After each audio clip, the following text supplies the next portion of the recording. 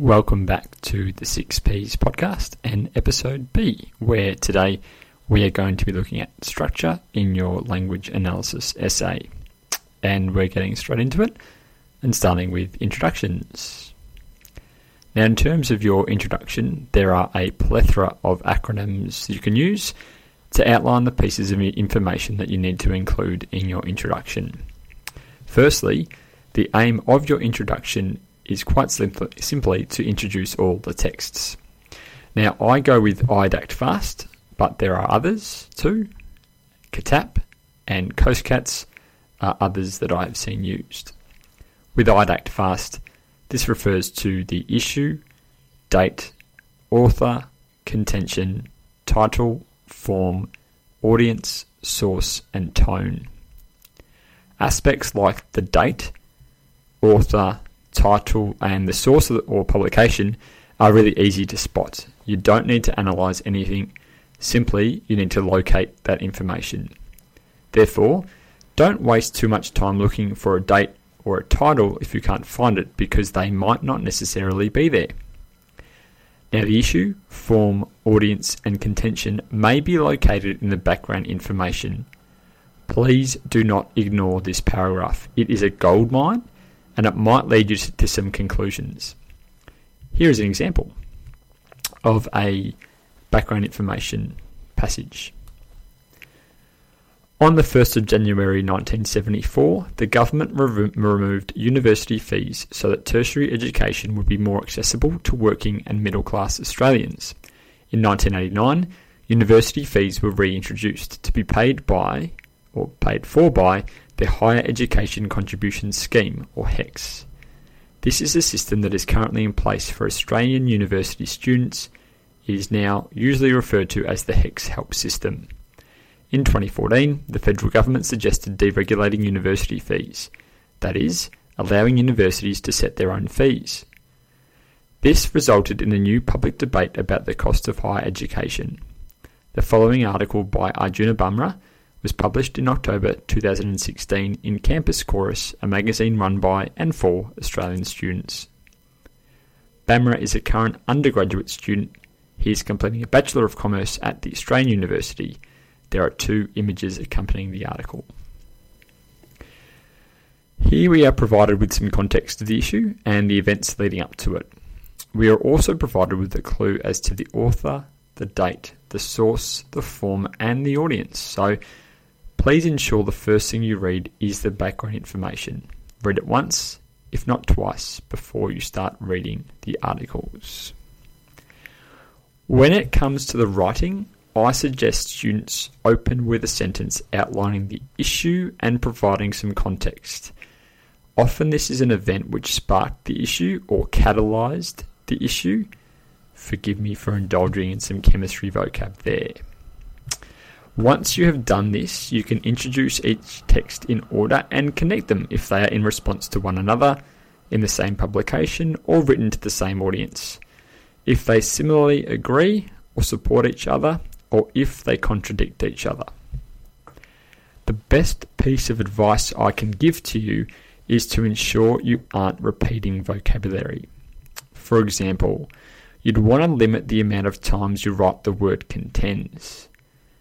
Instead, you might use a verb like argues or asserts or even advocates as a way to make your writing more engaging when introducing the contentions of each article. For example, looking at the article we looked at last week, rather than saying Mikey Cale contends that pill testing should be introduced at music festivals, you could write Mikey Cale advocates for pill testing to be introduced at music festivals. The same goes for the word tone. A word like manner or style could be used as a synonym, or you may even turn your tone word into an adverb. An adverb is a descriptive word for a verb, which is often a word ending in ly, and place it before your contention verb. For example, rather than saying Mikey Cale contends that pill testing should be introduced at music festivals implying a critical tone, you might write Mikey Cale critically advocates for pill testing to be introduced at music festivals. Another tip is to finish introducing a text by outlining the overall purpose of the article. Have a think about who the author is, their contention, and why they might be writing this article. For example, Mick Palmer's opinion piece, which we looked at the other week, is from the perspective of a police officer who has experienced firsthand the consequences of dangerous drug use, particularly for parents. Now, he uses his role in society to convince parents that pill testing doesn't promote drug use. And in fact, he even suggests that he's anti-drugs, but that he believes in pill testing. Therefore, you might end introducing this text with a comment such as, using his position as a former police chief commissioner, Mick Palmer aims to subdue parent fears that pill testing will lead to more widespread drug use throughout society. That's the introduction. After the break, we'll get into the main body. Now, being episode B of a brand new podcast, we thought we'd go with a Brando music theme today. It's Jordan Brando, and we'll be back after this.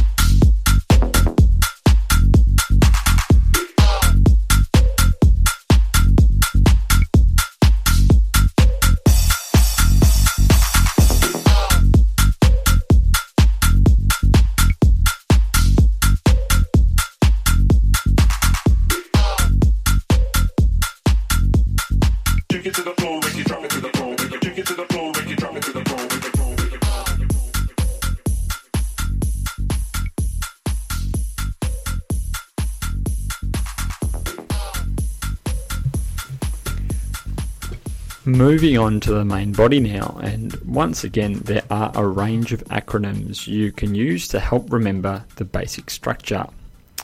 Remember to use this structure as a safety net to ensure that you're covering all your bases in terms of the criteria. Now, you could go with TEE approach, where you open with the topic sentence, provide evidence, and then explain how it positions readers, and then provide more evidence and explanation if needed. Now, while a link isn't as important in a language analysis essay than, say, a text response essay where you're responding to a specific question, it's not a bad idea to think about linking back to the argument or the purpose of the text if it fits in well with the explanation. And I stress that because fluency is a really important part of your writing. The most important part of the main body paragraph, though, is going to be the topic sentence. As I previously mentioned, the word argument appears in the first two criteria for this SAC, and the topic sentence is the best place to outline the arguments in a text. For those of you who are struggling to find arguments in texts, I highly recommend that you go back to episode A and listen to the tips on finding arguments. In terms of topic sentences, there are 3 tips that I have. The first one is to use verbs to signpost your arguments. Now, if the arguments are really clear in the article, verbs like argues, asserts, and advocates work really, really well.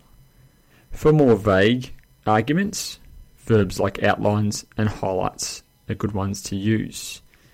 Now, more complex verbs that you could use might be challenges, attacks, praises, condemns, or engages if there is a specific argument being used.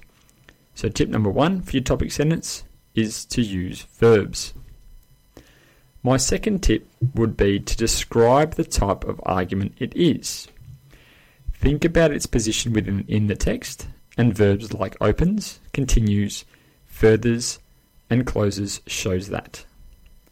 Think about the kind of arguments the kind of arguments they are as well. Adverbs like strongly, clearly, logically, and emotively work really well in describing the type of argument being used.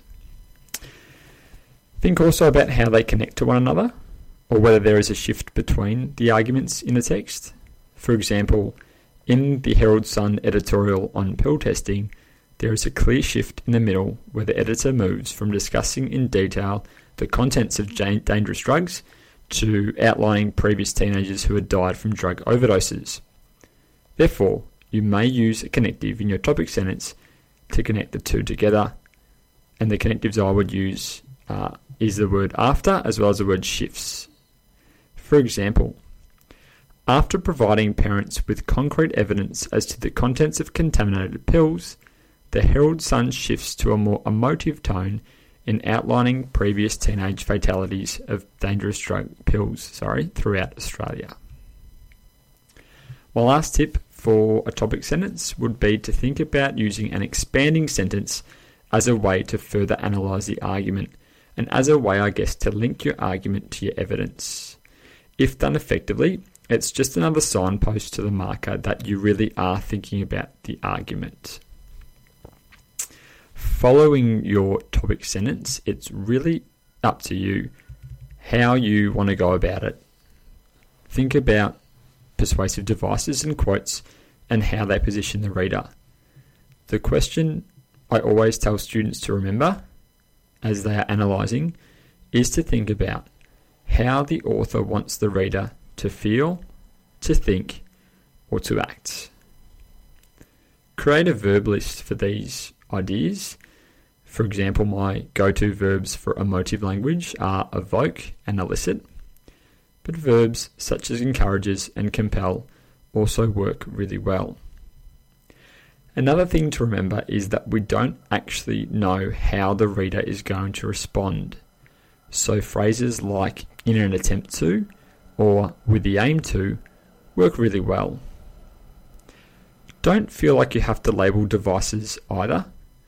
Often the best response will simply quote evidence and then explain its purpose without, labeling every single device.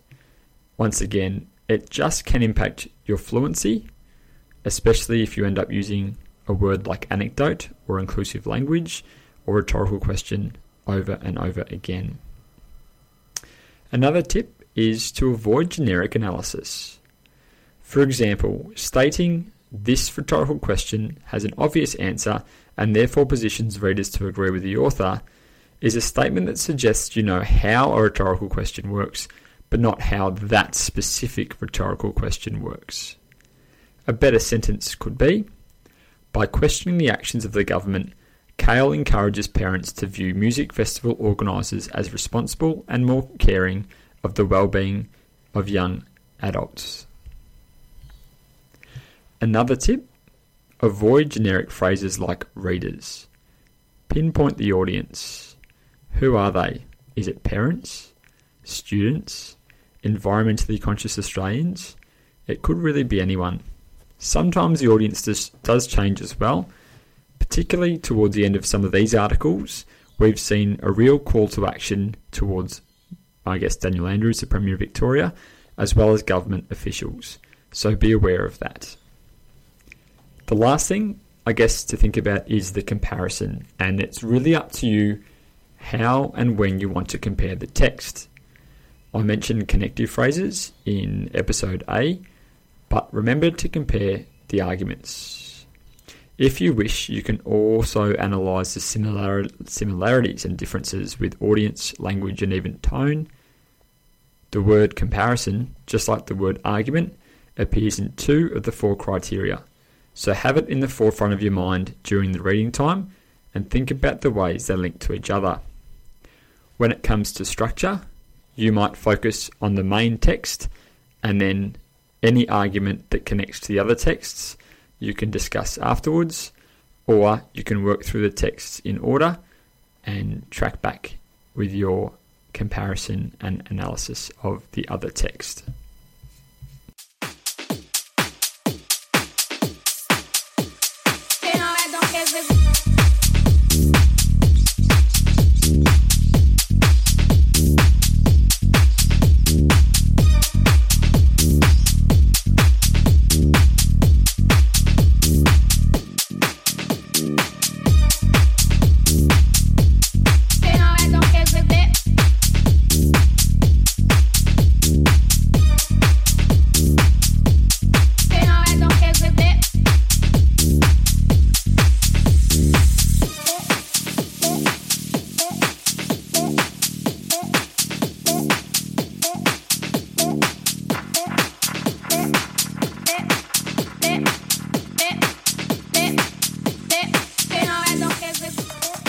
That's a wrap for episode B of the 6Ps podcast, reminding you that proper prior preparation prevents poor performance.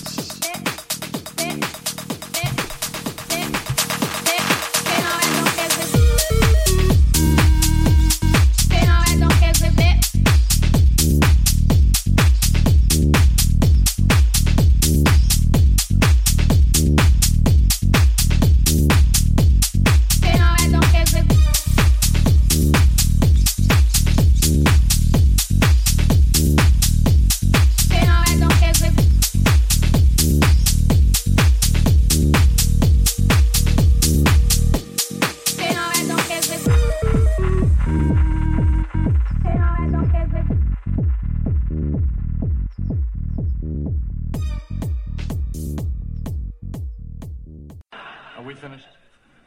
Done.